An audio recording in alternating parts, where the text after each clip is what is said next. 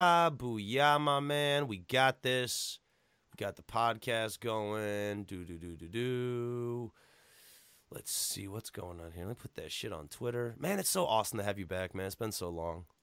You know, it has been, man. I hated the hiatus that we had in between shows because I know you had the birth of the kid and all that kind of shit, but you had to figure out your schedule. It's different now. It's very different. Yeah, trying to balance that out. It's been kind of... Also, I changed jobs, too, like at the beginning of that, so... I definitely got to talk to you about that in a second. But we are live. Hello, everybody. It is the Rumandapples show, and yesterday I had James from the Real Gyms on. If you have seen his Simpsons review stuff and his Simpsons Showdown and his Simpsons Mystery stuff and his Pixar reviews, wonderful. If you haven't seen him, I recommend you go check him out. He's a really good guy. Really fun conversation we had yesterday. Today I have... Guess who, people? Ian Thorpe, Historic Nerd, is back in full effect. Yes, baby! It's fucking time! And as I light something suspicious and play this theme music, you all do the same thing and finish that GED paperwork, smarty. I don't know why I said GED paperwork, but I did. Well, that's, I guess, people who don't finish high school. I don't know. Pretty rude to me. Pretty horrible, I will admit. That's okay. I love it anyway. It's all good. I ain't worried about it. Yeah, I'm really good not. Enough degree? Well, apparently it is good enough. Yeah.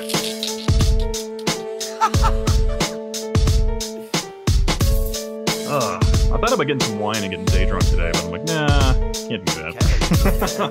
I mean, like, legally, nothing's stopping you. Yeah, nothing is, yeah. Yeah, it's not the worst thing in the world to be thinking about. I mean, yeah, what's worse than day drunk? I don't know, drunk tank? That is a perfect day for me, though. Yeah, it is. You got a day off. You can totally get away with this shit. You have every right to get away with that shit. Fuck that. Well, yeah, after, my favorite thing, though, after I got my commission as an officer, I went to, my wife and I, we rented a beach house down in Oregon. And I was just day drunk for a solid week. It was just great. There's nothing wrong with that. You work hard, man. You work hard, you play hard. All right, though.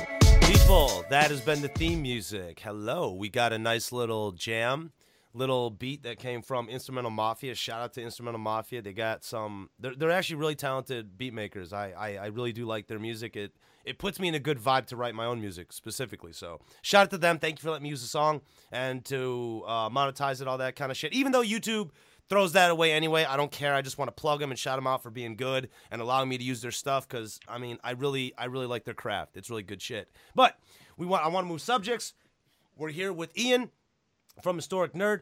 Ian, you have grown a lot since we've last talked, man.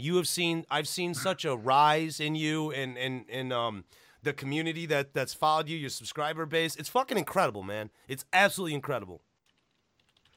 Yeah, that was a huge surprise for me as well. I told you. I don't see why. I told you you were fucking good. And sure enough, you're like 8,400 subscribers in. It just keeps climbing. You get you have over 100,000 views on the Sega 64. You got over 100,000 views on the SVP chip. I mean, you're doing fantastic. Yeah, it still surprises me. I don't see why, man. I don't see why. For me, it has to do with the fact that, like, okay, so those videos, normally whenever I get, like, a massive viewer influx, it has to do with, like, people sharing it on other sources like Reddit or external sites. Mm-hmm. And these ones, I just posted them. Like for example, the SVP video, it got, like, 3,000 views within the first week. And I was like, oh, that's pretty badass. That's cool. That's all I was expecting out of it, right? So that's a pretty good run for my stuff. Absolutely. But then all of a sudden, like about a month later, it just started pulling in just 20,000 views a day. And it just kept doing that for a week straight. And it was just really surprising to me. Because I wasn't sharing it. It was just YouTube itself that was sharing it within its own little algorithm. Well, definitely it came to a point where YouTube, the algorithm was not only picking it up, but it's just there's so much interaction on your stuff. And it's not only YouTube. I think you're not giving yourself enough credit, man. Do you not realize? Do you not realize that you do a very good job of what you create?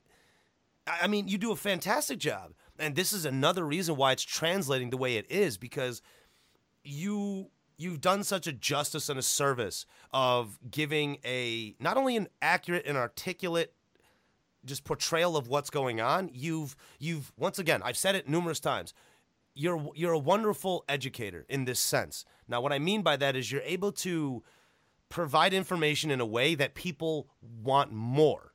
Now, this could be part of your wonderful voice that will lull some to sleep, and it'll lull others like me, till it'll be 4:00 in the morning, and I'm sitting there rolling blunts, going, "What about the Sega 64, Ian? I must know." What of portable nukes? What of missile command? Please enlighten me. I mean, I'm joking around, people, but this is what I feel with this guy. This is the stuff that I see from his videos and the content that he makes. Even with his even your movie stuff. That Red Dawn vs. Red Dawn recently got up quite a few, I think, like 40,000 something. Well, that one. Though that actually got a pretty big boost about a year and a half ago was when that one broke 30,000 views by itself. That was kind of cool. You know, I would love to see that Ghostbusters video get a lot more press, because I think you did a wonderful job in kind of breaking it down. And you did a good job, an excellent job of straying away from the bullshit that was surrounding it. You kind of kept it down to what the film was actually successful in and what it failed in. Yeah, I guess that one, I was like, I'm going to make this and get attacked and be accused of being an anti-feminist or some shit like that. So I decided that one, I'm just going to be as technical about it as possible and just discuss what works and what didn't work and why the remake was just garbage. Well, I said this one time. I don't remember if I heard it from somewhere or it's subconsciously attached on me from somebody else. So if somebody else did say this originally, I'm sorry. It was in my head. But I remember saying that Ghostbusters couldn't even do they couldn't even do it again twice. You know, Ghostbusters, the first one was really successful, but look, you had the original cast and everybody who came back for Ghostbusters 2, and even in that timeline, it didn't fare that well. Mm-hmm. So you got to consider at that point, when the original cast can't make the magic happen again, what the fuck do you think is going to happen when you got a bunch of comedians who kind of got a bad rap in a way for what they were given to do? I mean, it was just a bad movie. Because I watched it recently because of your review. And I'm sitting here, and the one thing that caught my attention before I watched the movie was the Chinese food jokes, you know? And the technology stuff. And you're absolutely right. You hit the nail on the head.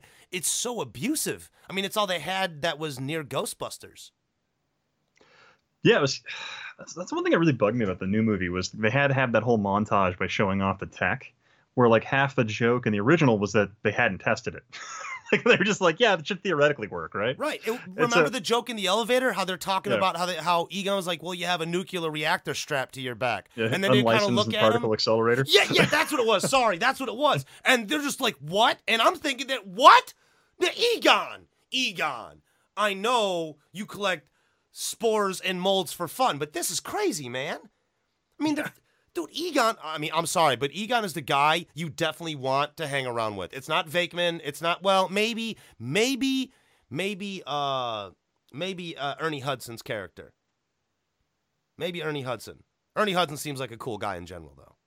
You just want to smoke a Marlboro Light with that guy and drink a beer and then feel sad when you know he doesn't make enough money that he should. A little sad. A little sad there. Do you hear it, Ian? A little tear has dropped from my cheek onto the floor in pain. Well, I mean, he did Oz. That was a phenomenal program. He did Oz, and he is also attached to one of the most beloved cult movies in existence, The Crow. Oh, shit, yeah, he is in The Crow. He's in The Crow. He's the cop, and he did a wonderful job. I want to get away from this real quick. I want to fuck with you on something, all right? I've been getting fucked up. I've been getting fucked up, bro, and I've been watching Family Matters a lot. Now, have you ever watched Family Matters? That one, Tony Nuts, Who's the Boss? No, that's Who's the Boss. That's Tony Danza. Family Matters, Steve Urkel. Family Matters, Steve Urkel. Yeah, the I Winslow watched that family. when I was younger. Did I do that? Carl Winslow, Steve. Yeah. Look, man, that show, I got a sneaking suspicion that show is the perfect representation of Stockholm Syndrome. That is Stockholm Syndrome to its fullest extent. In season 1, I'm not even finished with the whole show yet, folks, so you got to give me a couple more weeks to finish through it, and I'm going to pull a Romatorial on this shit, because I'm starting to suspect that Steve Urkel, from the beginning of this show, might have schemed a plot to convert the Winslow family into his family. I think Steve Urkel might be an evil genius. There's a smidgen of a possibility, because it's endless breadsticks. I promise you, man, it's possible, okay? Look what he does to Laura, okay? Laura hated Steve Urkel in the beginning. And in the last season, where I'm at now, she falls in love with him, professes her love for him, wants to marry him. That's a little peculiar. Who knew that it only took 9 years of endless stalking and creeperish shit to get her to finally admit that she loves him?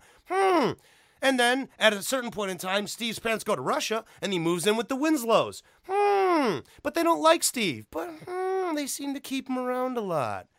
I think someone's breaking down some mental barriers here, folks. I don't know. What was that 90s movie called? Was it The Good Son? With Macaulay Culkin, where he was an evil stepkid. He was Elijah Wood and Macaulay Culkin, yeah. Yes. I was thinking, like, kind of the similar thing where... I guess if you were to take certain scenes and probably cut Family Matters back together with all the creepy parts where Urkel was being creepy, you probably have a pretty good little trailer there to illustrate your point. Which come to think of it, I was like, it does make sense that he just kind of invaded their lives and kept showing up until the family just eventually gave up, I guess. They were prisoners. Though they were POWs. They were prisoners in their own house. Ian, look. He came over every day. What was Carl's number one catchphrase? Get out, Steve. Get out, Steve. And he would keep coming back. He would keep coming up with crazy inventions. He came up with a matter teleportation device. He came up with a cloning device. He came up with a time machine. What was the creepy puppet that followed people around? Stevel, that was it. That is a puppet that Steve created. That was their Halloween episode shit. Yeah, those were good ones. You know what? Speaking of Halloween, it is coming up. Oh yeah, it is, isn't it? It is. Yeah. Are you doing anything for Halloween? Like, do you do anything for Halloween? Like, when did you stop doing shit for Halloween? At what? Do you remember when it just kind of became like it stopped becoming fun and you just kind of didn't care? When the vast majority of my friends stopped drinking, Halloween became not fun. Really? Yeah, it made Halloween boring because now it's just you go to a costume party and not drink. I mean, it's just not fun at all. Okay, I completely understand. Who the fuck? Hold on a second. Who the fuck goes to a cocktail party? Different type of party, people. That's an after hours one. Who goes to a costume party and doesn't drink? Unless you don't drink and you're smoking weed. What the fuck kind of party is that? How are you gonna turn up? People in their early 30s now, I guess. I'm like, oh man. What the fuck is that? I'm in my early 30s. I still blaze. I still do everything. I'm still active as shit. You fucking lame ass 30-year-olds. You need to knock that shit off. Act your fucking age. Start acting like a 20-year-old again. God damn it, man. Fuck that. Fuck that. You could actually afford the alcohol now. Come on. Exactly. See, at 30. These motherfuckers nowadays who don't know, who are worried about becoming 30 and getting into those years where you really got to adult, don't even worry about it, man. The 30s is probably some of the best times you're going to have past the 20s. Because the 20s, you don't know who the fuck you are yet. By the time you're 30, well, hopefully. Now, Ian, I'm pretty sure you can back me up on this. Hopefully, a dude or whoever the fuck you are, you're going to know who you are by the time you're 30 years old. Mm-hmm. Because by 30, you're a fucking adult. You better have a house or an apartment. You got to be on a certain level. That's just reality. To be successful, to set something else up for your life and your future. I mean, 30 is the time where you got to have some shit going. And I'll tell you, I've met quite a few people who don't have that shit going. But it doesn't mean you can't have fun because now you have the money to do it. I know you could be working 2 jobs or whatever, and you got a lot of stress or whatever. But maybe on that last paycheck, you take 40 of that bitch out and you get fucked up. You have fun. Because you know goddamn well that you're responsible enough to get up and go to work the next day if you have to. Fuck it, man. Fuck it. We got one life on this planet. And the least we can do is have fun. That's why I got Ian here, because Ian's a barrel of laughs. This motherfucker's hilarious. I promise you, man. So I guess for me, though, like pretty much just my new ideal Halloween is just getting together with some friends and watching just horror films and having a few drinks. That's about pretty much the only ideal Halloween for me anymore. But then again, I also have a daughter on the You have a way. So child. once she gets old enough to trick or treat, that's gonna be a hell of a lot of fun. I think And then start doing that again. that's probably going to be some. Now I'm not a parent, but I would guess if you were, when you are, when those trick or treats come up and you're able to be with your kid and you're able to take her trick or treat. I mean, those are, the older I get, the more I realize that those are memories that really do matter more than others. Mm-hmm. Because when we're young, and we're still relatively young people. We're not old by any pretense, unless you're talking about gamers. Then we're dinosaurs. Because, well, I mean, think about it, man. When you think about a gamer, if you were raised in the Nintendo era or earlier, you're a fucking fossil.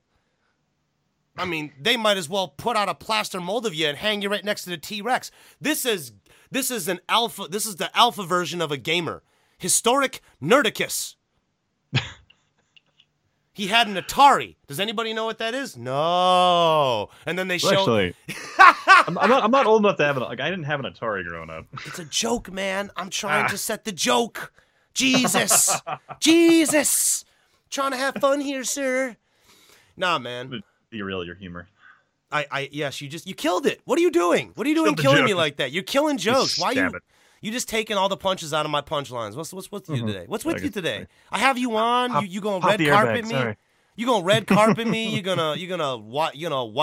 What's it called? You gonna white carpet, white Bengal tiger only green and brown M&Ms and the motherfucking glass crystal tray. The army we call it blue falconing, where you fuck over a buddy. Is it really called that? You blue falcon somebody. Okay. So I got blue falcon just now.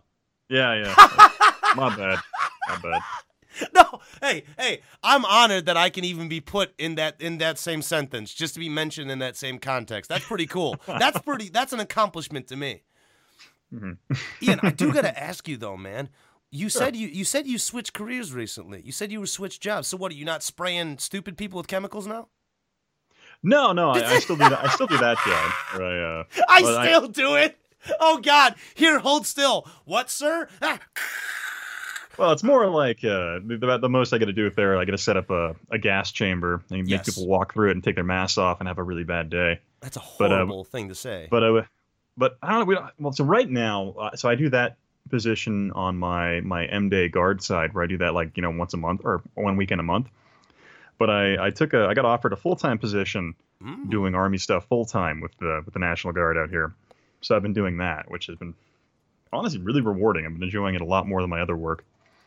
Well, what's the major difference? I mean, for what you can legally talk about, of course. But what was the major difference between what you're doing with in chemical weaponry and that aspect of your military career to what you're doing now? Because, forgive me for my lack of knowledge, but I need a little information. Oh, well, right now I'm working with so I work with the communication shops. I'm doing more like electrical hardware, stuff like that. Okay. And keeping those that logistical side of the Army running.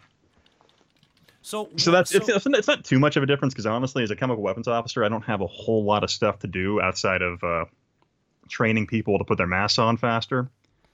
So I have a lot of time. Did you just trivialize the entirety of your job by saying that? Because it sounded like it. Well, think about this. Okay, so the reason why the Chemical Weapon Corps in the United States exists is because every country has a chemical weapons corps, but nobody wants to use their chemical weapons because they're fucking terrible and just the worst weapons you can possibly deploy. Cause they're completely dependent on the wind and things like that. And it's just, you have to be suicidal to want to use that kind of shit.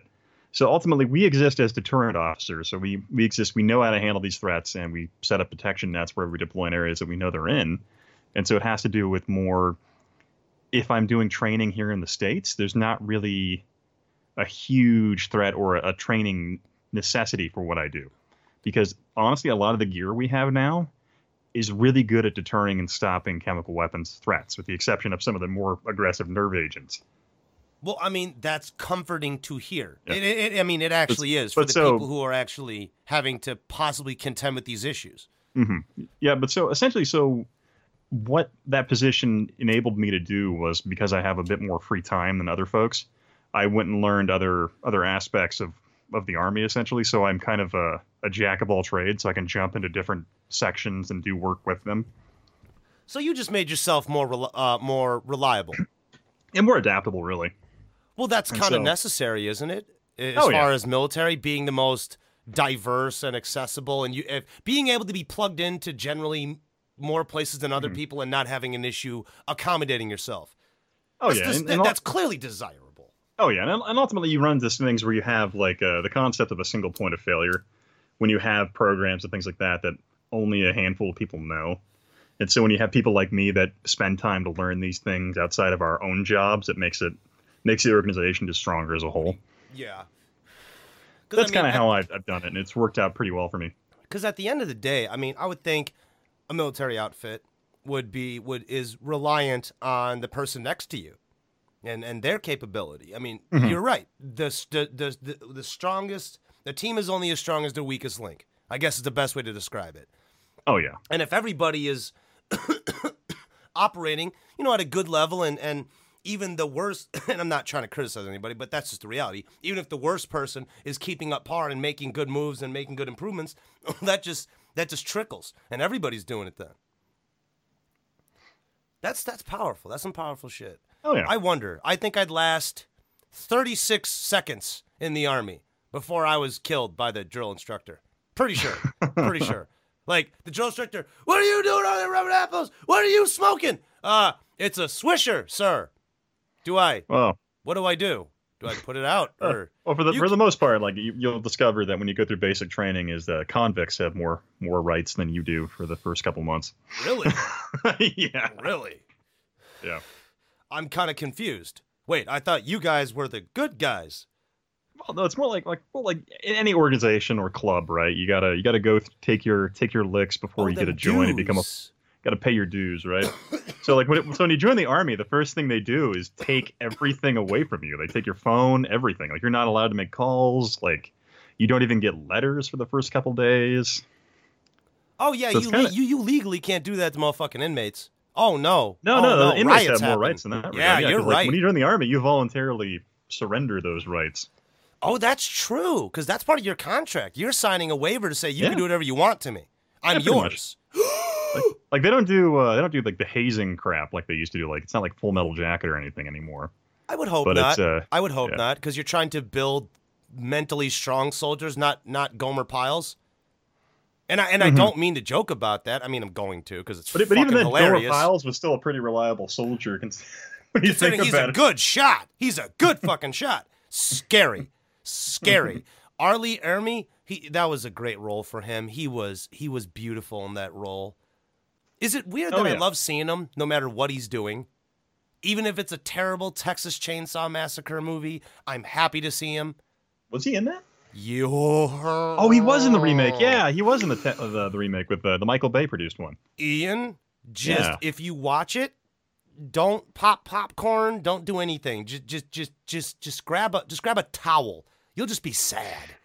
I just remembered that movie because there's that great like opening shot where the woman kills herself, and then the camera goes back through her head where the bullet exits. Yeah, and that's an amazing shot if you think about it.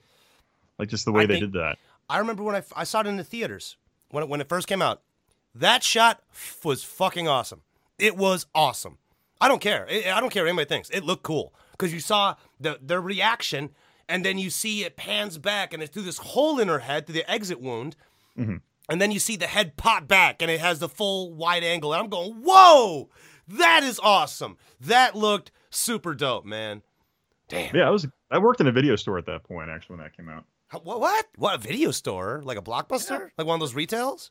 Yeah. Well, I worked at two different video stores. I worked at Hollywood Video Movie Gallery because there's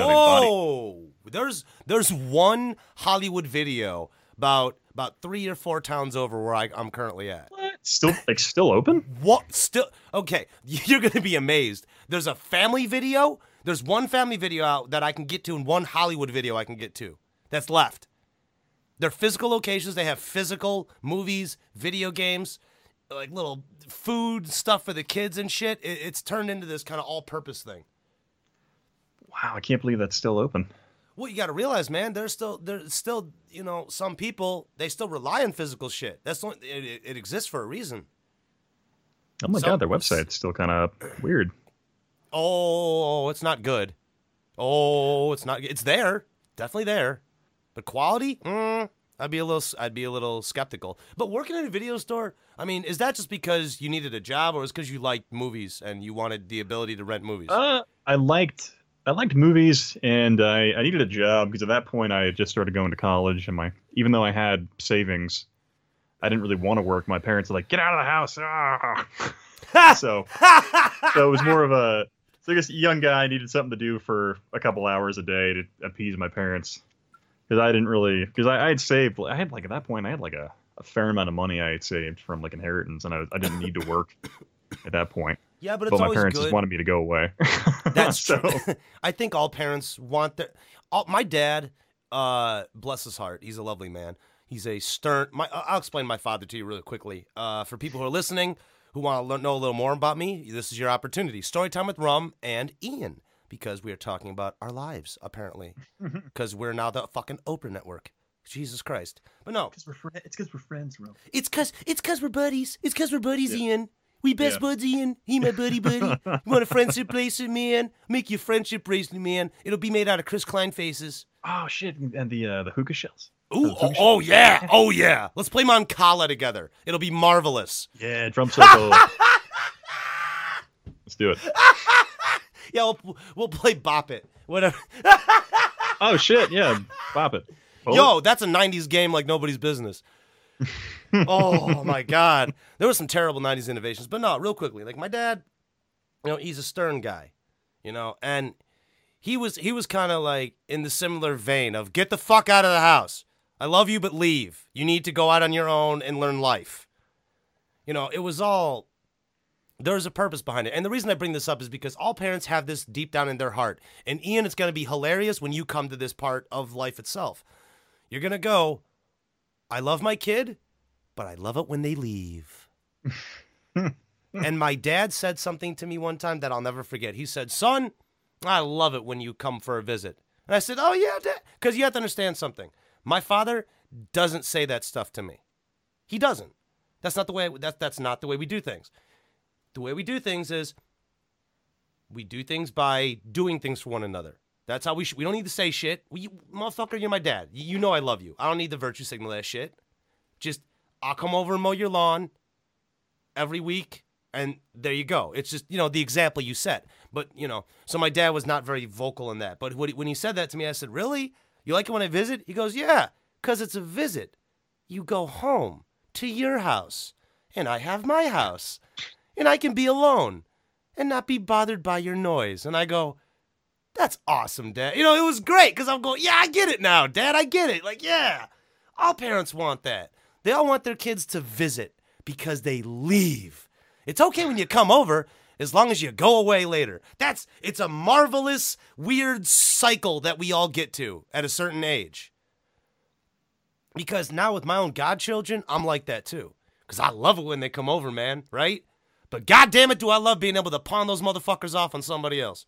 And get rid of these goddamn bastards. Holy shit. There's so much that goes into it.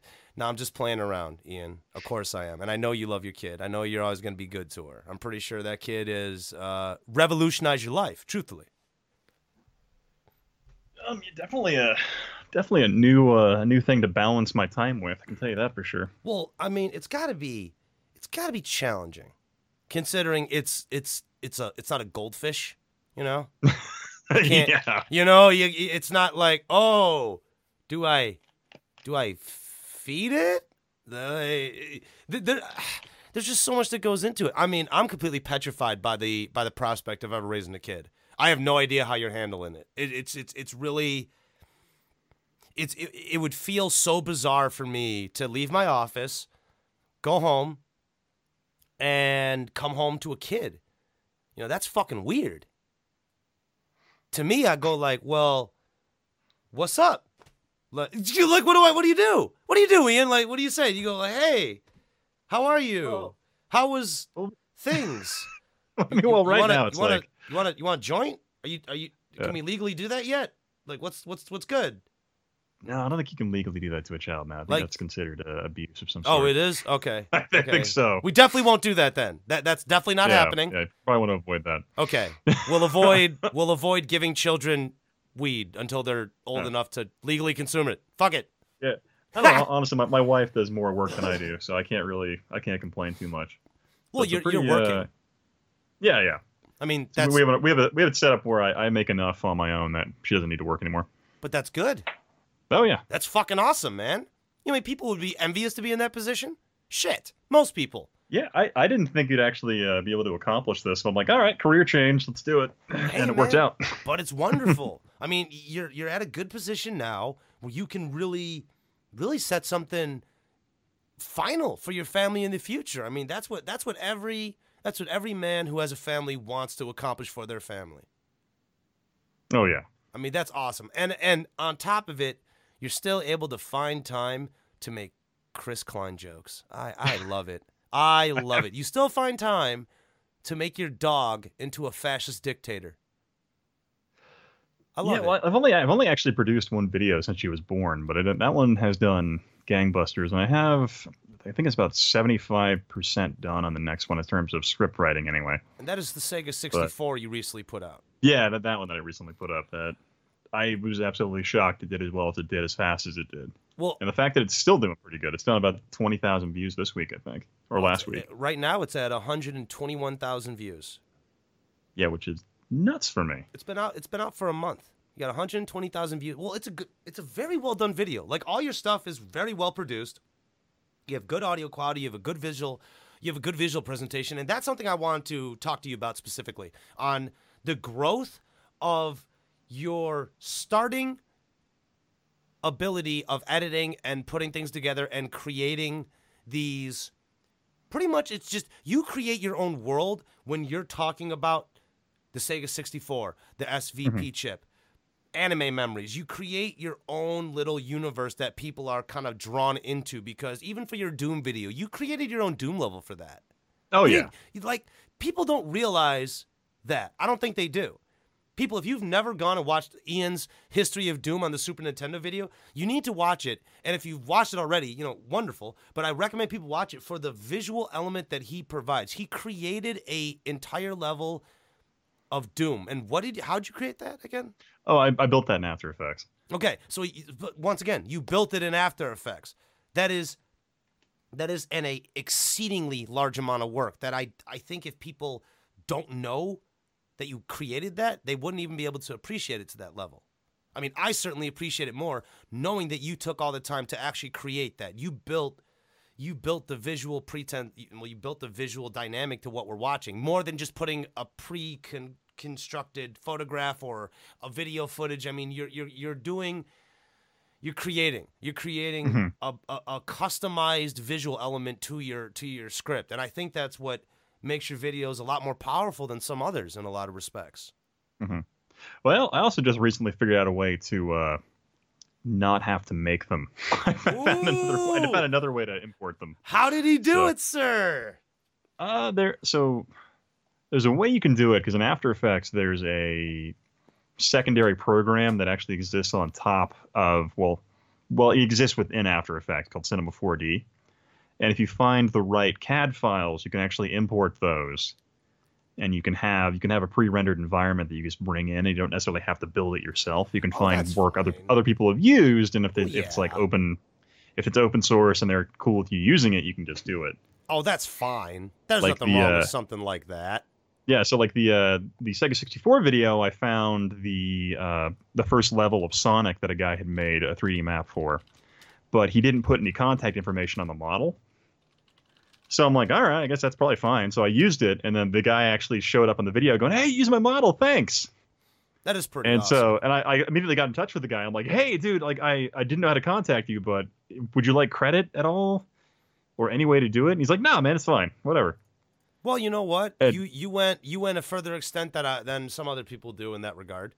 Oh yeah, so I ended up just figuring out what his YouTube channel was based off of his YouTube comment, and posted a link to that in the video. That's what's up. So yeah, so I'm like, no, tell you what, even though you said no, you're still getting credit. Yeah, it's like, hey man, you're getting credit anyway because you made this, you deserve it. Oh yeah, that's just fair. But yeah, I can still do it in After Effects. It just building it that way takes a lot more time than the other way I figured out. Well, truthfully, you're just saving time and you're still creating the same result. I'm just saying for the sake of it's more a spotlight on your dedication and your attention to the craft of what you're doing. That's what it really comes down to, because it's very, very high. And not just me, people. I know I'm high as giraffe pussy. That's fine. But Ian's video editing quality, and this is me coming from a guy who has watched almost all of Ian's videos. I think I've watched all of them at least once. I think I have. You've probably seen the clear evolution of my ability to make videos. I have seen a huge evolution, and it's the most powerful part about it is it's always improving. You don't stagnate. That's what I've noticed out of you. You don't stagnate, and I think it's because of your actual approach and your philosophy to what you do. And I remember from a lot of our prior podcasts that we've only had a couple, the ones that we have done. I remember distinctively you saying that you're not going to put out something unless you have a real interest in it because you believe it translates negatively or positively. And I mean, ultimately, the kind of funny thing is like so I did the SVP video, and that one did okay. And then it did like crazy successful. And I'm like, all right, I guess I'll try and do that again and see if I can do it like better. Because ultimately, I want to. If it's not challenging to me and it's just something that's just easy to do, I don't really have an interest in doing it. Because half the fun to me is like finding a way to challenge yourself and make you think about what you're doing and try to do it more impressive, like in a more oppressive manner. Well, I say oppressive, impressive. You said unpressive, by the way. That's a word. It became a word. We shall contact just Webster. But man, the thing that made me laugh the most about the Seg 64 video was some of the comments I got, because people were like, "Oh, your sound quality shit," and I'm like, "I think you just have really bad speakers." Yeah, I would love to get into this a little bit, because Ian is now becoming accustomed to the garbage can that is YouTube comments. Yeah, I'm sure. I'm like, really? Do you want to fucking talk about some of these goofy ones? Because they're so funny. Yeah, because this one, the weird one, like I get that, like if you have, because like the audio in this video is kind of loud, but I mean if you turn it down to about half where most YouTube videos sit at normally, because I mean a lot of people render their sound to, like I don't know, I tested it on every device I have in my house that'll play YouTube, and it sounded fine to me. And then people were complaining about the reverb and stuff like that in the episode, and I'm like, what? Because it all sounds fine to me. But me, I just can't hear it. I don't know. But then I had another one recently. Oh yeah. No, I was just saying. Well, from where I sit, your production has done nothing but improve. It's gotten better. So for them complaining, I would suggest nitpicking unless someone points to me something specific, which I could probably explain. So I mean, that's just where I stand on the issue, because I don't really know what they're talking about. But yeah, I took pretty much all the money that episode was made. I put into a new microphone and equipment. So. But that's good. I mean, that's what you're supposed to do. So, that's what people expect a person who they watch on the internet or support in any means to do. You know, if they donate or they watch your ads or whatever, the money you make from it, they don't want to. They don't want to see you going on your fucking channel and say, "Hey guys, I just bought a fleshlight." You know, they don't want that. Well, I don't know, Ian. I'm not sure they want that Twitter feed. This is what your Patreon dollars got me. A fleshlight. Yeah, yes. For a fleshlight, yeah. You know what? Do it. Just make it, just put your machine gun, bald-headed American Eagle dick in there. You're all good. People will love it. Just make that a Patreon tier. I was just thinking that. It just crossed my mind. Great men think alike. I promise you. Patreon exclusive. Yeah. Ian Thorpe, fleshlight action. Yeah. Totally, I always figured I'd add a fight me tier where they paid like $400 a month. I'd actually go and like fly to where they lived and just fight them. Do you want to fight people? Is that what's going on? I would love that. I don't know. There are a few comments on there. I'm like, I just want to drive to your house and punch you. We can. You know what? We should do that. We should fight. It'd be fun. How much you weigh? That'd be a fun one. How much you weigh? Right now I'm sitting about 244. I'm 175. I can work with that. I can put on 20 pounds. I'll be like dad bod rum, and I won't have a six pack, but I mean I can put the weight on. I don't know how my cardio would be. I mean, Jesus, how soon are we trying to do this? That's what you should do. Yeah, it should be you versus Yahel, in a fucking wrestling match. That'd be funny. Hey man, I'm serious when about that video that I was talking to you guys about. I was dead serious. I want to put you guys in one of my videos. I want to get you hell in a mask and do one like the PSA Call to Rum video. Oh, I so want to do it. I want to do you, and I want to have you as one. It's like when I joined the Call to Rum, I got my dream job. You know, something crazy, and I want you in your military uniform. Obviously, you can black out who you are. It's a joke. I don't want to get anybody really in trouble. I don't know the laws on that, but it's a parody, so I think you should. Be okay. It's a parody, but the issue is as a serviceman, you're actually not allowed to. So I got to find an actor. Yeah, you have to find an actor for a military one like that. You can't actually. So wait, hold on. So legally, I want to be smart about this. So I got to find someone different. Essentially, for me as a National Guardsman, we sign paperwork stating we don't use our uniform unless otherwise ordered to do so. Okay, fair game. Fair game. Sorry. No. Hey, man, I didn't know that. I'm not about to ask you to do anything that's going to jeopardize. A lot of people don't actually, and so you'll find the weird thing is like you run into junior enlisted guys who just want to wear their uniform, and it's like, what are you doing? Are you in orders right now? And they're like, no, and it's like you can't be in your uniform. So they get. Is that really a problem? It can be with some National Guard guys. It can be because they want to go, show off the fact they're in the Army. I can understand that. So. You could be proud and just of your accomplishment, which is fine. You know, and you should be proud of it. Oh yeah, absolutely. That's fucking hard. I don't think a lot of people can do that. But it's also a security issue too, in the sense that you're drawing attention to yourself when you probably shouldn't. Unnecessary attention. Yeah, unnecessary attention. That's kind of so. When I see people when I was younger in my teens, and I'd see guys on leave who are in uniform, that's okay because they are on leave and they're going back to be on active duty, so that's fine. But if this guy's reserve and he's not receiving orders, as you said, he can't be walking around the fucking Kinkos in his uniform. Oh yeah. Okay, just clarifying in my head. Wow, I didn't. Yeah, like me, if I'm coming home from work and I'm in my uniform, I try to, if I have to make a stop somewhere, I try to avoid being in my uniform as long as I can. Really? In the public, yeah. Wow. I don't like the attention I get. And I don't like when people say thank you for your service. I never know what to say, so I'm like, thanks for your support. So I just kind of. Well, that's interesting. Okay, forgive me for going on this topic, but I'm just I've never heard that before. I mean, once again, completely different perspective. Now, I've said that to servicemen. I have friends in the military, and I've said that to them. Oh, yeah, some are all about that. Me personally, I'm kind of like, yeah, I appreciate your support. I guess honestly, I always feel weird about it personally. But that's just me. Okay. I'm curious to why. Truthfully, you kind of got my brain kind of jiggling here. I'm kind of curious to why you feel that way. No. We got a few minutes. Fuck this. I got time. I got some time. I'm interested. I wonder why. I really do wonder. Take a seat. Take a seat, Mr. Thorpe, on the couch made of leather. Sweat absorption, yes. Why do you feel so insecure? No. I just wonder about that because it's something that not a lot of people are capable of doing or be too afraid to do. And it is a job that is a difficult one to take.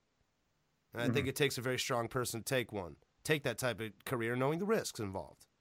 I don't know. For me in that regard, I just never like the attention I get. I know that's just me. I'm like, I appreciate it. I'm in this for me and my personal beliefs and my views and opinions. And I don't know. It's one of those things. I'd never actually how do you describe it? I never knew how I'd feel about it until I actually encountered it. Until people started saying it to me, and I'm like, oh, cool. Did it feel weird? Yeah, it always felt weird to me whenever they say thank you for your service and all that. And now let me change this a little bit. If they walk up and say thank you for your service, you just say okay, thank you, blah blah, go away. On with your day. Now, if Chris Klein walks up to you and says thank you for your service, what do you do? That perfect day. Is it magical?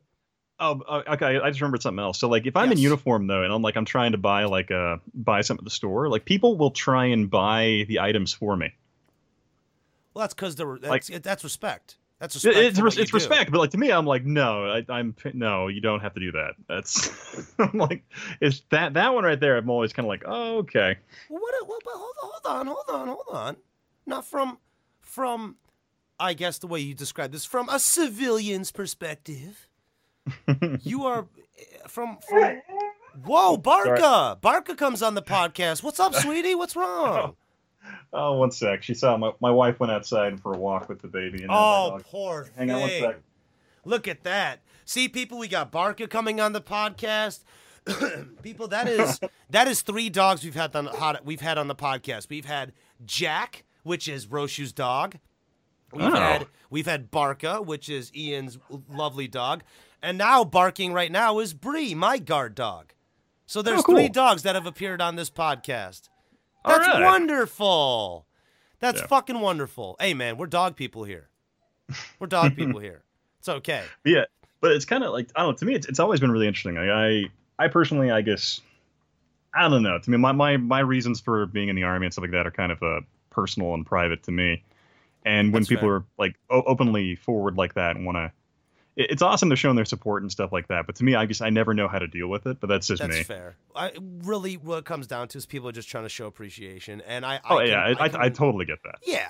And I can understand how it's a little odd because I know you're a very humble dude. I know you're not a guy who is really out there like that. I know you're kind of a low-key guy. You know, and that's not meant disrespectfully. It's actually meant very respectfully because it's hard to operate like that.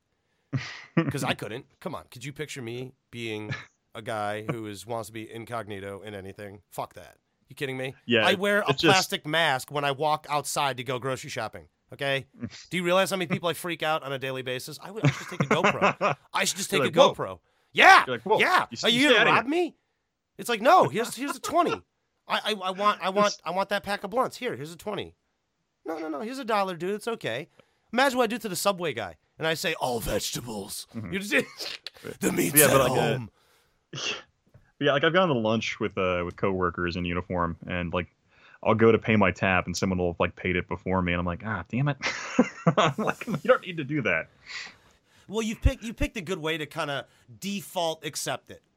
Just you're respectful, you're polite, you move on. That's all they're asking for, you know. Oh yeah, I totally get that. Yeah. It's just to me, I guess I haven't quite figured out the best way to respond to it. So my go-to line is "Thank you for your support." That's usually where I go with it. You know what? I think that's all people are looking for.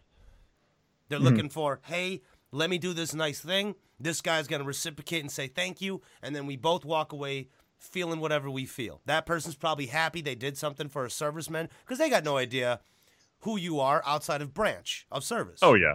So to them, you guys are kind of lumped into some of.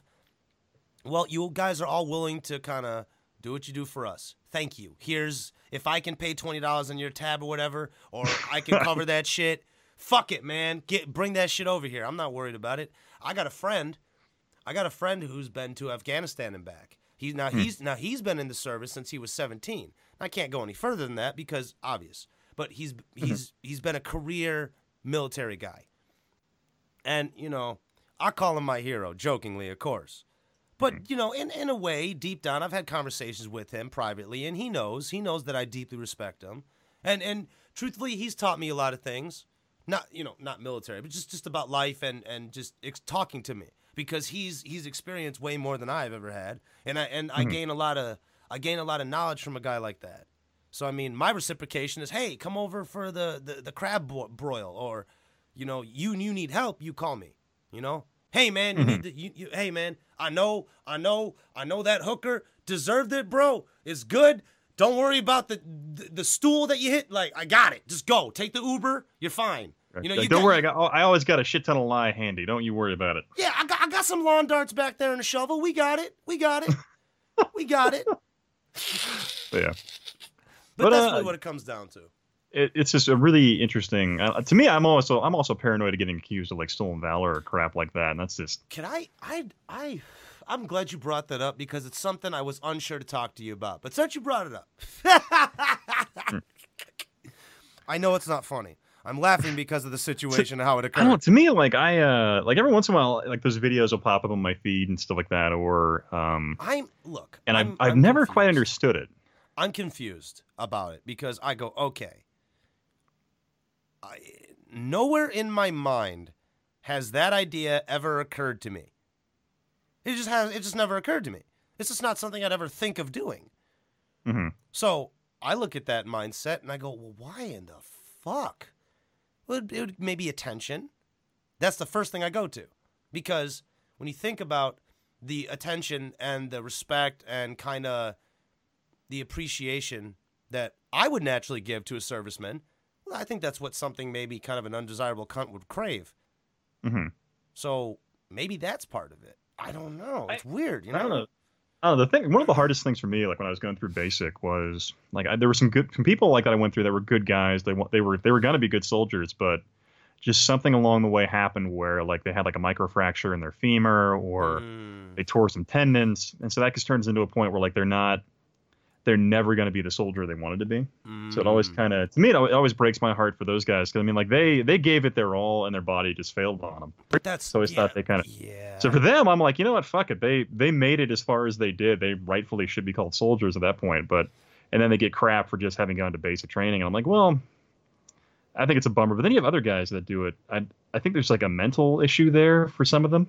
I would agree. I would think for some of them, sure. Why wouldn't there be? I mean, I'm not saying blanket all of them would, but you could look at from an individual case, and I'm pretty fairly confident you'd find a couple of them who are a little, they're short of a baker's dozen.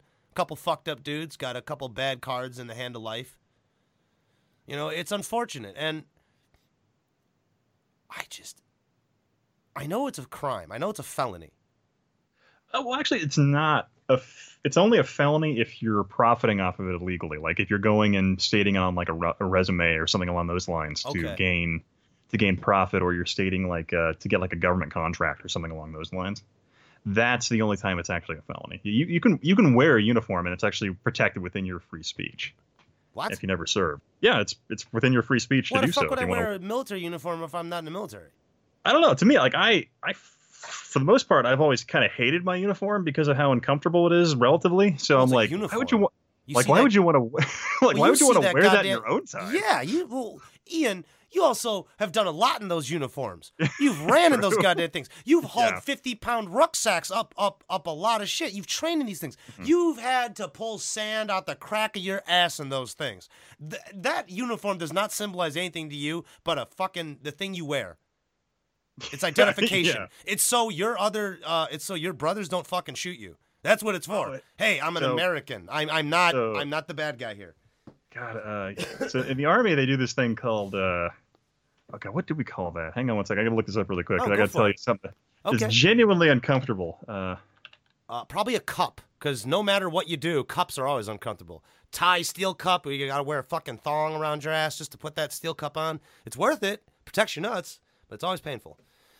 Yeah, I'm just remembering, like in the Army, like the crap they would do is, you go and you're like, say you'd have a day where like if it rained or whatever on post, and then they'd have you like go roll around in like muddy puddles, and then they'd have you go roll around in a sand pit, and so you just be like fucking covered in sand. Why? And just because some guys are assholes, or some drill sergeants are. Can I ask you a question about drill sergeants? Sure. Okay, I knew one drill sergeant in my life as a kid, okay? Mm-hmm. And he was a lovely man. He really was. He was actually a really lovely man. And I asked him, and with my dad's permission, for him to give me a crash course, in the backyard. Of course, I was a kid. But what Army PTing is like. And oh my God, I didn't know this man. I did not know the man who was screaming at me. I had no idea. It was scary. It was scary. Now, obviously, I was probably maybe 10 years old when this happened. So, of course, when you're a kid, you're terrified. As a grown man, I'm not going to be scared. I'm just going to go, fuck, I better move, or I'm going to have to do this all day. Mm-hmm. Now, yes. Yes, somebody raising their voice, you're like, oh my God.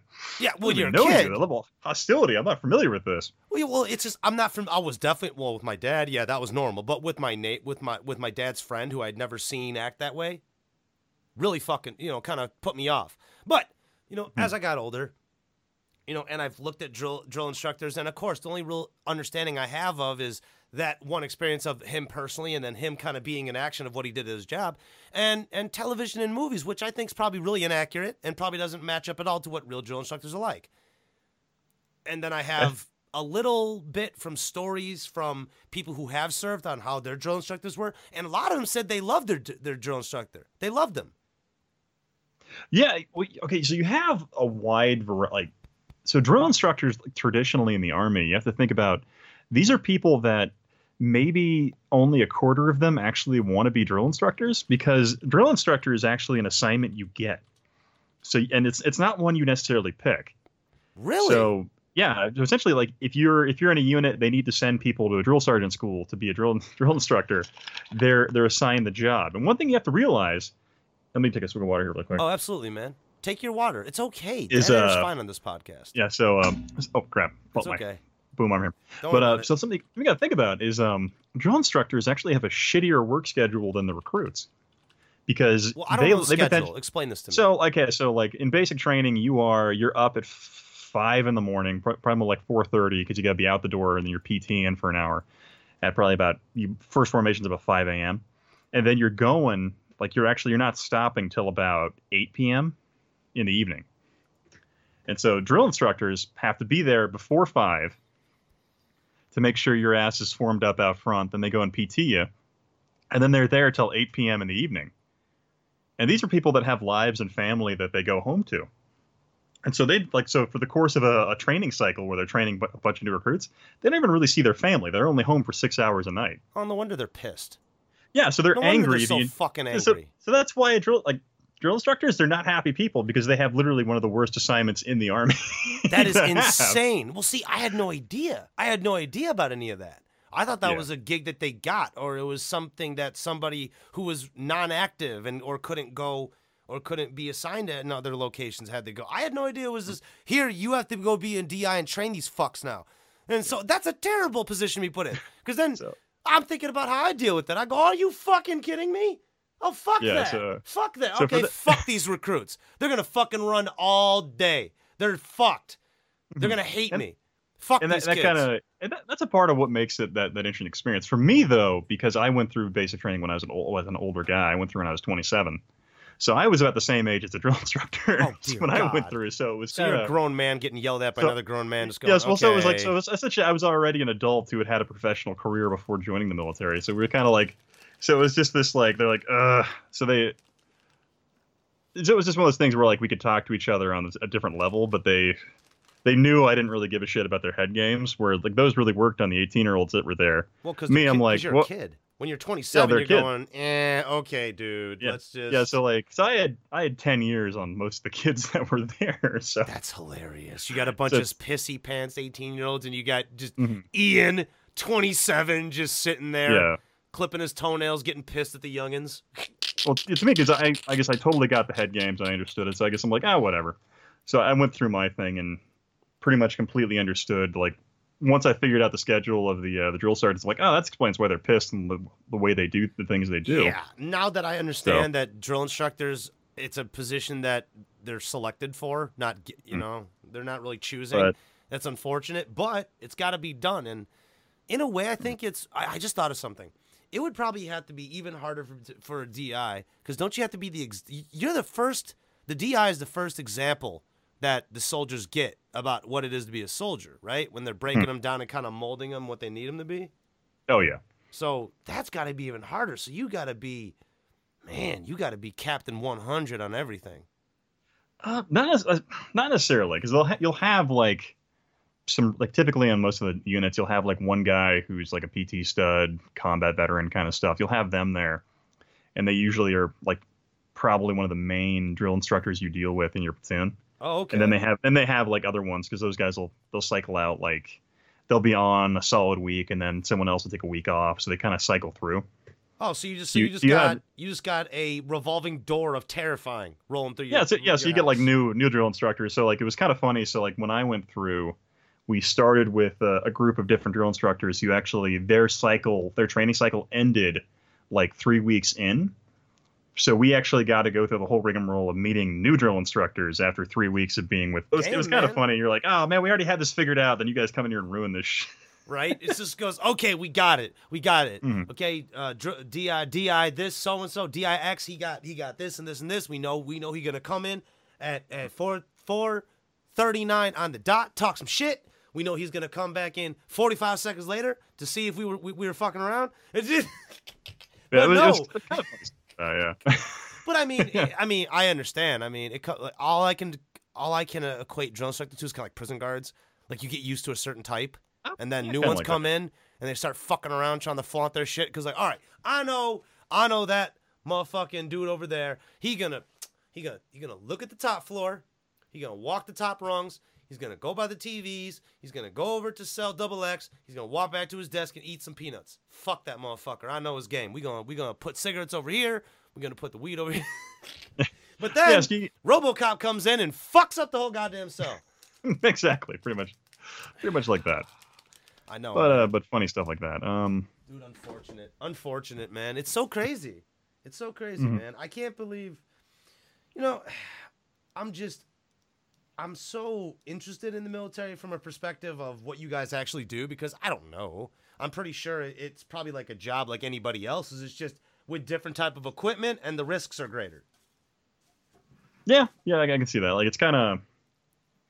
Trying to think in terms of like a profession and what would I compare? Like to me, odds are like a lot of guys are not going to do the HUA fucking frontline heavy duty combat arms stuff. Like a lot of guys don't do that. I have a question.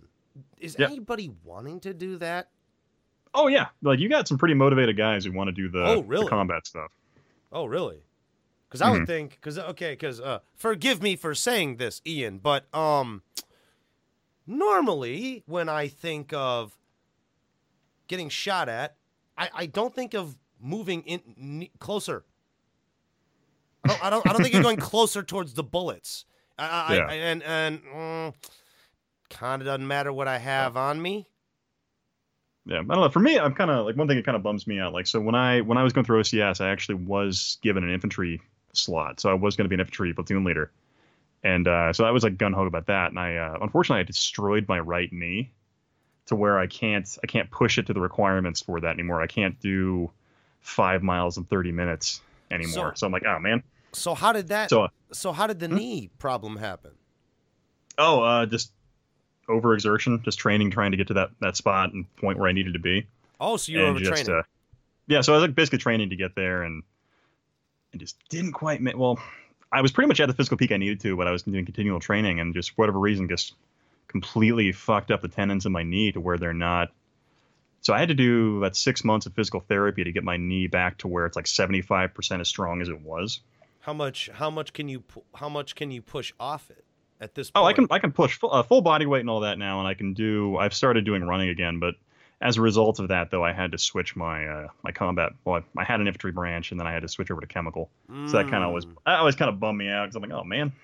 So, that's a one. Well, you know what? Thank you for telling me about that, about yourself. So, Ian, I was gung ho about going a combat branch. Yeah. Unfortunately, I'm one of those guys where my body just couldn't do it.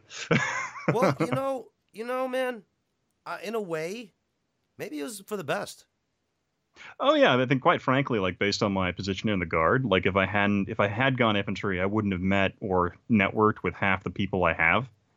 So basically, just being chemical, though, I've branched and networked with just tons of people. Oh, hi, Barca. Yeah, she's over there. So it's given me quite a few opportunities that I wouldn't have had otherwise. I would definitely agree. I would think it's something that is. It's kind of amazing to think how life would be different if that one decision, if that Ian hadn't gotten hurt. How does that Ian turn out? Oh yeah. Does that Ian marry? I don't know. Does that Ian marry a Korean veteran's former prisoner daughter when he goes overseas somewhere for a leave? Is this a different Ian altogether? What if he gets caught in a time loop and he becomes, I don't know, John Wick in space? I don't know. John Wick was always too precise for me. I'm more of an accuracy by volume kind of guy anyway. Oh, God. Oh, God. Oh, God. Oh, God. Oh, God. Just Ian becomes a Punisher. Jesus Christ. Because Punisher is all volume. That motherfucker. What's aim? I'm pray and spray. Well, I mean, like, here's the thing that always kind of bothered me about. So in the Army, when you have a react to contact kind of thing like that, you're not. React to contact. Precision. Someone's shooting at you, right? But yeah, okay. You get shot at, right, and then you guys get on a firing line. You return fire, and then half your element breaks off and then does like a flanking maneuver. That's Battle Drill 1A, standard U.S. Army tactical doctrine.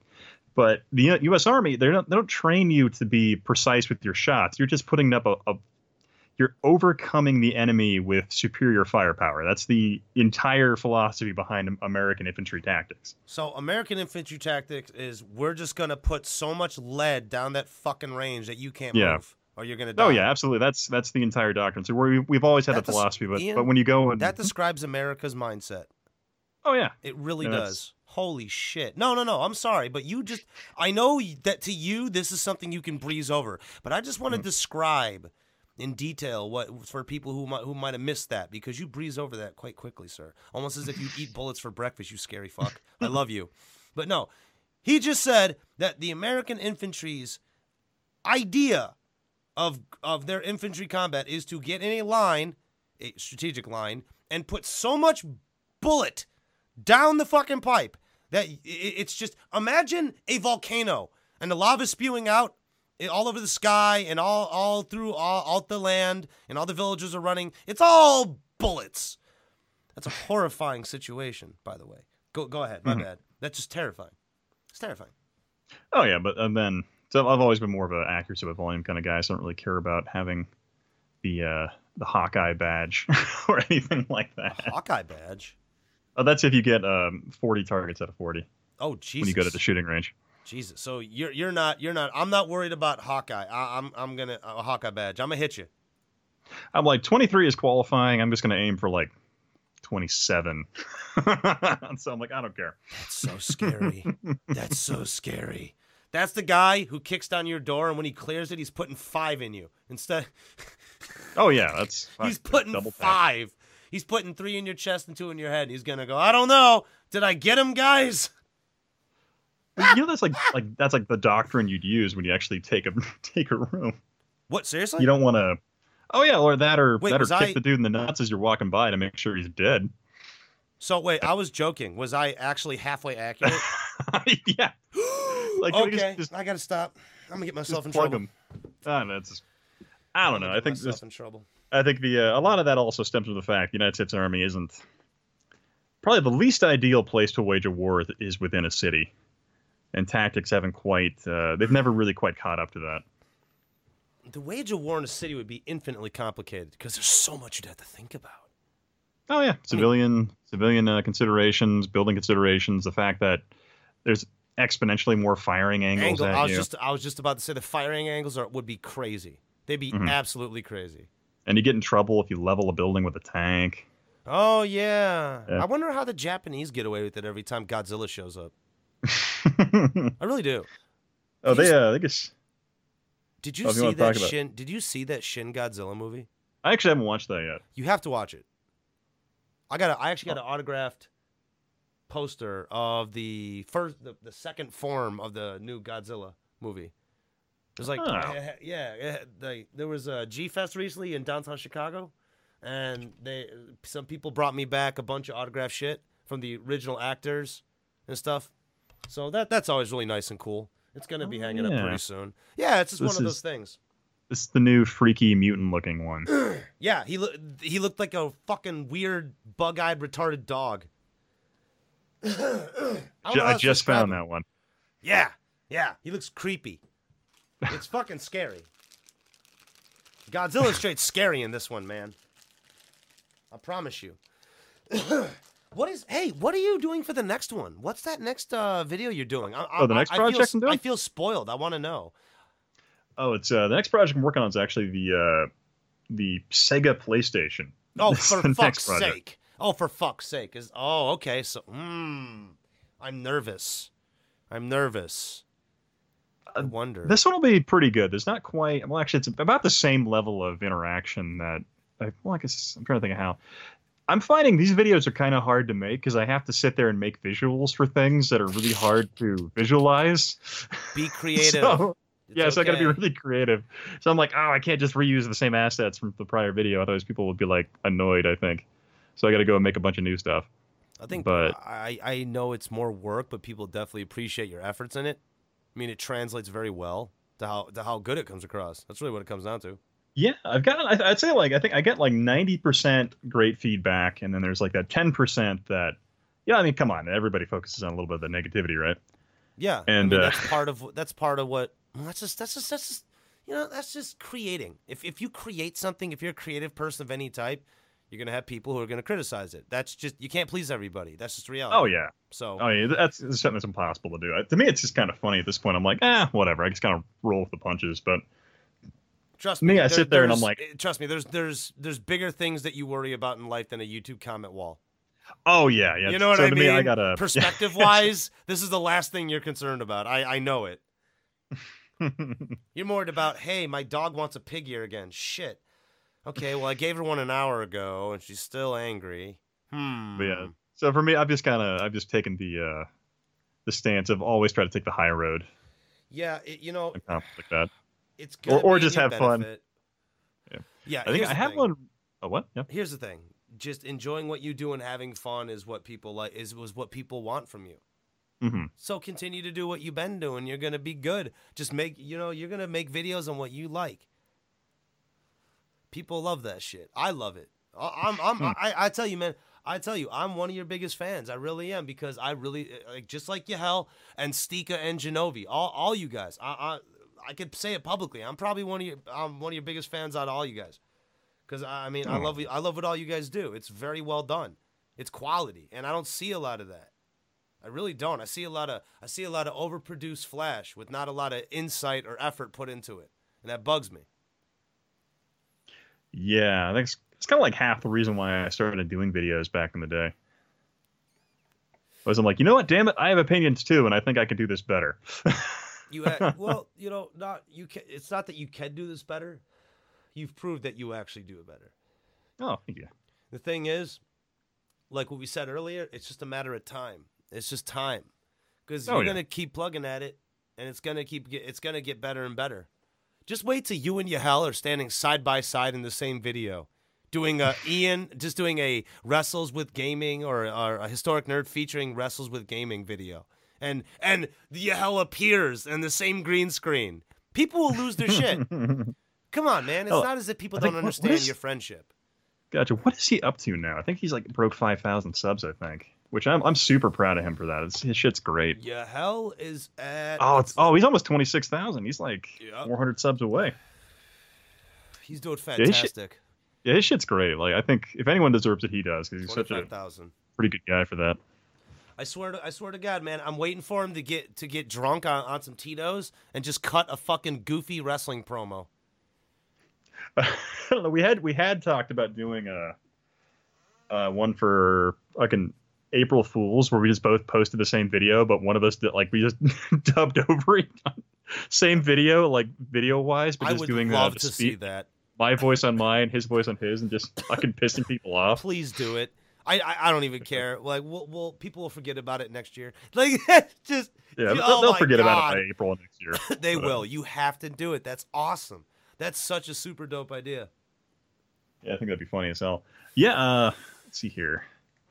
Yeah, the fact that my channel has grown as fast as it has been just really cool for me. But the thing I always thought was kind of funny about it was I'll get these random comments where they're like, I'm not going to subscribe to you now because your other content isn't what I like. I'm like, oh, okay, thanks for sharing. I just thought that was so odd. I'm like, what an odd comment to share. It's kind of like yelling that you're leaving a party when you weren't invited. That's exactly what it sounds like. Maybe they were a few too many glasses into their Merlot. Oh, maybe. They could have been. Because, look, man. I think you've put way too much effort into thinking about these people. I mean... no, to me, it's more of... It's just funny to me. Because to me, it's always perplexes me when I see them. Because I'm like, oh, okay. All right. It's like a rare creature to you. Oh, yeah. It's like I don't know how you describe it. It's like studying... It's a fucking cryptid monster. Yeah, like a deep sea creature you've never seen before, and you're like, Oh, "What are you? look. Why do you Oh, think the way?" right. It's the rare and illustrious YouTube troll on the Yeah. comment section. I wonder. I'm visiting him. This is Ian Thorpe, and I don't know why I'm doing this ridiculous accent. Because I think you're doing a. It doesn't What's his matter. name? Steve Irwin? Yeah. Yeah, the classic crocodile. Oh, the crikey! Sad. Yeah. Motherfucker's Yeah. dead. He got killed by a stingray. Sucks. R.I.P. Stuff sucks. Whatever, man. You know what? I don't even feel bad for the way he died because truthfully, and here's why. Before people get really angry with me with what I just said, because I'm pretty sure we're all fans of Steve Irwin here. But the reason I say that is because that man didn't blame the stingray before he died. That's what people said who were there when he died. He didn't blame the stingray, and that man died doing what he loved. And, Oh yeah, absolutely. if you got to think about on the list of ways to go out, that's not a bad one. I mean, what's a bad way to go out? I always thought he'd go out fighting like 3 crocodiles at once or something like that. Why do I picture that future for Will Ferrell? Huh. Like movie style, movie accident, Will Ferrell eaten by 3 rabid crocodiles got loose off the chain on movie set? Because Will Ferrell does that weird shit all the time. Because I think Will Ferrell would be like proud if he went out that way. He'd be like, "Please report this." God, I freaking love Will Ferrell. Hey, man, you know what? Real quickly, I know we don't got much time left. We got about 5 minutes, and then we're gonna get out of here, people. But I'll tell you this much: you and I, you gotta come on my movie podcast, or you and I just in general. We gotta talk a little bit more about Will Ferrell movies because I recently went through his bigger pictures. I recently watched like Talladega Nights, and I watched Megamind and the Lego Movie, and I watched what was that other one? Oh fuck. The Other Guys and Daddy's Home. I watched all those movies with Will Ferrell. And what was the other one? Get Hard with Kevin Hart. Videos to the video feed. You will see Will Ferrell in the Lil Wayne gear he was wearing in Get Hard. Oh yeah. Oh, if you it's something you gotta watch for Will Ferrell. He actually did a Lifetime movie. He did a Lifetime movie? Yeah, like the Lifetime, like one of those weird ones where it's always like the husband cheated, you know. Oh, okay. So it's a movie like that, but it's played 100% deadpan or dead serious. Oh, really? And yeah, it's comedic gold, even though it's supposed to be serious. So it's so wait, they're playing it as serious. Like this is supposed to be a real drama. Yeah, it's like a real drama with an absolutely ludicrous, just Lifetime movie. Just dumb as hell, but Will Ferrell. And I think an actress from SNL, I think, but it is something else. I'm worried about that. I really am, considering I've never thought of Will Ferrell as anything but a really funny comedy actor.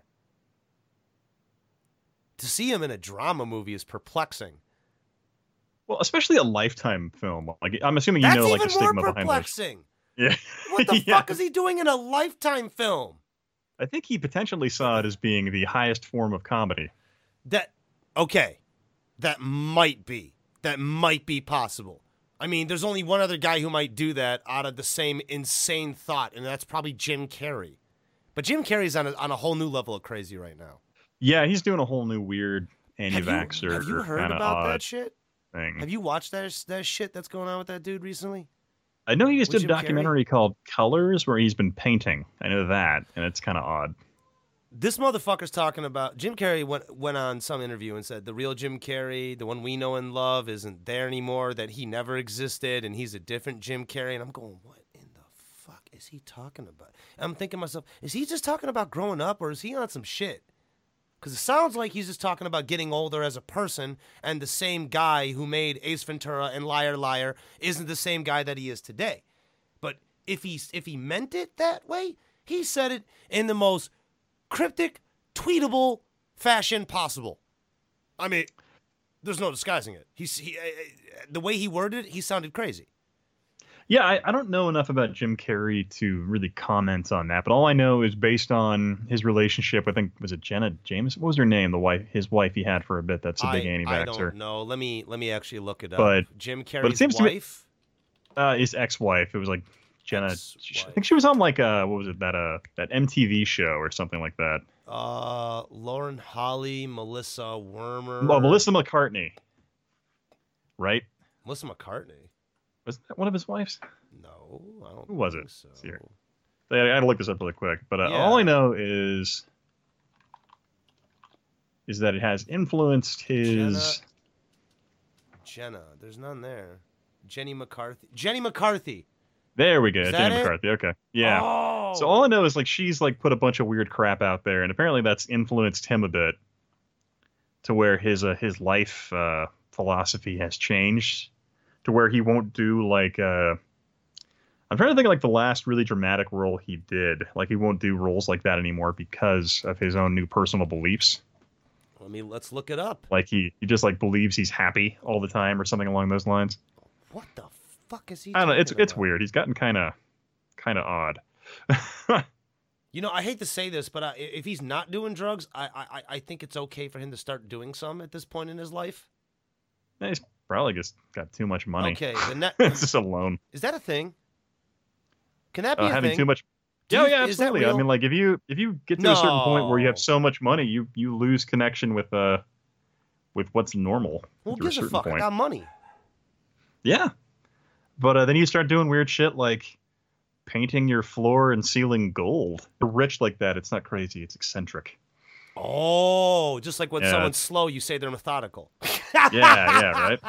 That's it. That's if you have money, man. Yeah. I guess money provides for fuckery. That's just the reality of it. Okay, yeah. So the last one, the new it's a TV show called Kidding. It's in pre-production. True Crimes, The Bad Batch, Dumber and Dumber 2, Anchorman 2, The Legend Continues, Kick-Ass 2, Colonel Stars and Stripes, 30 Rock, Drunk Holiday Christmas, Drunk History, Mr. Popper's. Yeah, there's not a lot of serious roles. I don't remember. Oh, what the hell just popped up on my feed about Jim Carrey? Oh, Jesus Christ, what happened? So Jim Carrey's girlfriend claims STD can be used in a trial against Jim Carrey. What? Maybe he I has, don't give a fuck about that. Fuck. Well, that shit. maybe he has syphilis, because that can actually explain why his personality has completely changed. Oh, that's true. I'm wondering That if it's is something very along those true. lines. Maybe we might be spreading bad rumors here. We probably are. We're probably spreading like, really bad rumors. I just thought about this. I'm thinking we shouldn't say this about a guy who we don't know anything about, who we don't know any of these allegations if they're true. But on that note, now that we've laid that out, what if he has scyphilupahumpagus? Oh, syphilis? Yeah, that one. Oh, yeah, it can cause complete personality shift in people and slowly degrades their mental health and overall cognitive abilities. Yeah, it eventually kills you. Yeah. Didn't Capone die of scyphilupahumpagus? Oh, syphilis? Yeah. Yeah. Well, yeah. I'm gonna call this scyphilupahumpagus. It's like just when I say Capitilla, y'all know what I'm talking about. Leave me alone. Yeah, I think by the end of Al Capone's life, he what was it? He was basically had the cognitive ability of like a 10-year-old or something along those lines because of the disease. Yeah, he wasn't doing that well. It's unfortunate. I really hope that's not happening to Jim Carrey. Truthfully, he's really funny.